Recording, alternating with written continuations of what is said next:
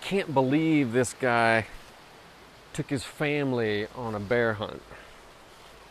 Like, who takes a baby on a bear hunt? Like, look, he's still in his pajamas. Like, did he not know what he was getting himself into? So their mantra is, we're gonna catch a big one. We're not scared. I mean, just think about that for a minute. And so they go through all this stuff. They can't go over it. They can't go under it. They have to go through all this stuff that gets in the way. And they get to the cave. And they found what they were looking for. They found the bear. And it's a bear. And so they're running for their lives. Well, of course they have to run for their lives. It's a bear. Like, we know about that. I remember one time I was driving on 441 through the national park from Cherokee over to Gatlinburg, and it was in tourist season, and so there was just people from all over the country, if not all over the world, and all of a sudden the traffic just comes to a dead stop in the road. And people are getting out of their cars on both sides of the road. I mean, there's nothing moving except the tourists and their cameras and these 3 little baby cubs on the side of the road. And like, what are you doing? Like, you guys are crazy. I'm just looking up this mountain, waiting any second for Mama Bear to come flying out of the laurel thicket. I mean, I knew that we were about to see some serious blood. Like, they were getting so close, right on these really cute baby black bears. But you just don't do that. You know, I think about this story, and I think that, you know, a lot of times we chase after things that we should never chase after. A lot of times we just get too close to stuff and we think that we want it. We think it's what should be our pursuit in life. And then when we get there, it's not at all like what we imagined it would be. Kind of like them. You know, sometimes those things that we think are what life is about, or what will make us happy, or what will bring us like that deep fulfillment, it just doesn't. Not really at all. You know, Nicodemus in our story, he wants to get a closer look at Jesus. And so he comes, it's nighttime. You know, we don't know if it's because he just really didn't want his colleagues to know that he was approaching Jesus, or if it was just weighing on his heart and he's like, I don't care that it's close to bedtime, I'm going to go see him. But he says, it's like, we know there's something about you. Like, we see it in you. We can see that you have been in the presence of God because you're doing these amazing things. And Jesus' response to him, he says, no. He says, no one can see the kingdom unless they're born from above. And the Greek word there is interesting. Anothen is the Greek word. And it means from above. It also means once again or anew. Unless you're born from above, unless you're born once again, I maybe know too much about that. Or unless you're born anew, you'll not see the kingdom. Born anew, it's like fresh. A fresh start. Like a child. Faith like a child. Jesus says that once, you know. He says, unless you become like a child, you will never enter the kingdom of heaven. It's really kind of an interesting thing. You know, I think sometimes, kind of like in this story, we have this vision, we have this pursuit, we have this thing that we're going after, and we're all in, and stuff gets in the way.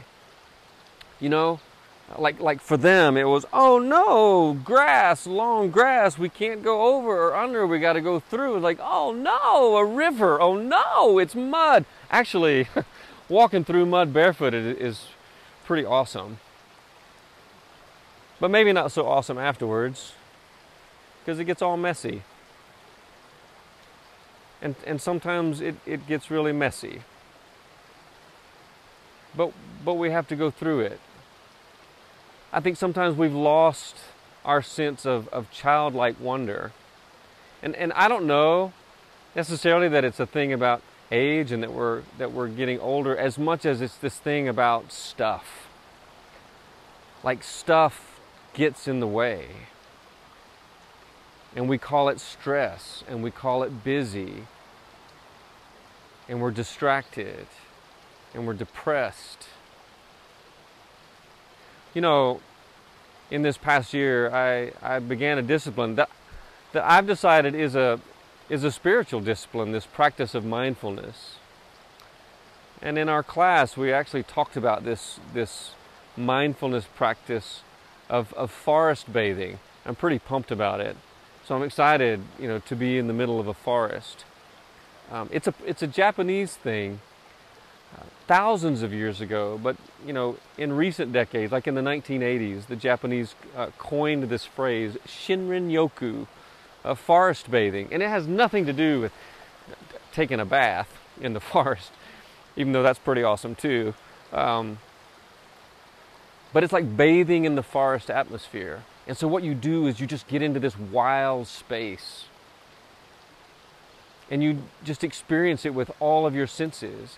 It's like you forget about everything and you're just in the presence of the forest. And so, you know, you can smell the rain or take off your shoes and feel the dirt. You know, touch the bark of a tree. Notice the mushrooms and the wildflowers. I saw some, they're purple. Scientists say that the plants actually give off this chemical, and that even 20 minutes in the forest starts to strengthen your immune system. There are anti-cancer fighting proteins that you breathe in. Like it's pretty amazing what they say about it. But there's renewal that comes from it, just from being in the presence. And I think there's something to Nicodemus's words. He's like, you know, we know that you've been in the presence of God, and he wanted that. He wanted what he saw in Jesus. So, when my wife Chan was a little girl, they lived in Montana, and her dad decided that he was going on a bear hunt in the Rocky Mountains, in Glacier National Park. And so he was pretty excited about that. You know, he got all his gear together and was ready to go. And the day of the hunt comes, and he gets up early, and he goes deep into the forest. And eventually, he comes upon this bear, and he says it was this huge bear, and it was like sitting on a log that was covered with ivy. And so he just kind of quietly and carefully raises his gun. He gets that bear in his sights, and he just couldn't do it. He couldn't pull the trigger, even though he had been so excited about filling his freezer with this delicious bear meat. Even though he had dreamed about having a beautiful bear rug to put on the floor by the fireplace. It was a black bear.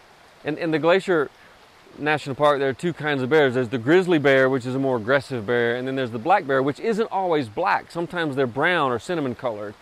And he's looking at this bear through the sight in his gun, and the sun is like coming through the trees and reflecting off this golden color. This bear looked golden, and he just put his gun down and was just in the presence of this massive bear deep in the forest.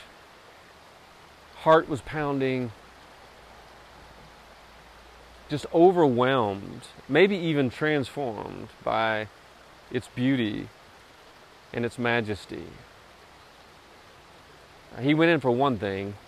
He was chasing after one thing, and he got something completely different. So I consulted Rachel Cease, who was our resident expert on children's books. And she said, what if they had just stayed with the bear? Like, what if they hadn't run away? Like, what if the bear was actually kind?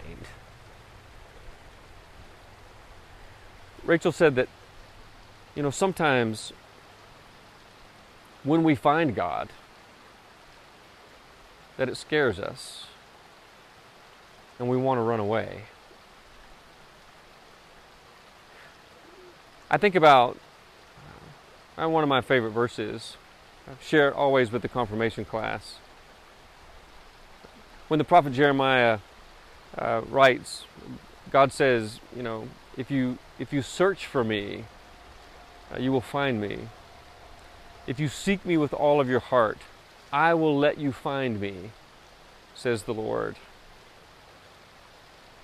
So that our faith journey, it really is like going on a hunt for God, a search for all that is right and beautiful in the world. And what happens when we find God? I think Rachel's right. I think sometimes it scares us. It's not at all what we expect. Maybe it doesn't always fit into our little box. But it's exhilarating. It's challenging. The Bible says that the fruit of the Spirit is stuff like joy and love and patience and kindness. The Bible says that what God is after is justice and mercy. So that as a discipline for our way of being and our way of going, is to not turn back, but go through it. Don't let things stop us and keep us from finding God. I think that Nicodemus was probably like Zacchaeus and countless others who sought out Jesus' presence and stayed in Jesus' presence. They weren't the same. They became more generous and more courageous and more committed. And that changed everything else. And to all that I say, thanks be to God. Amen.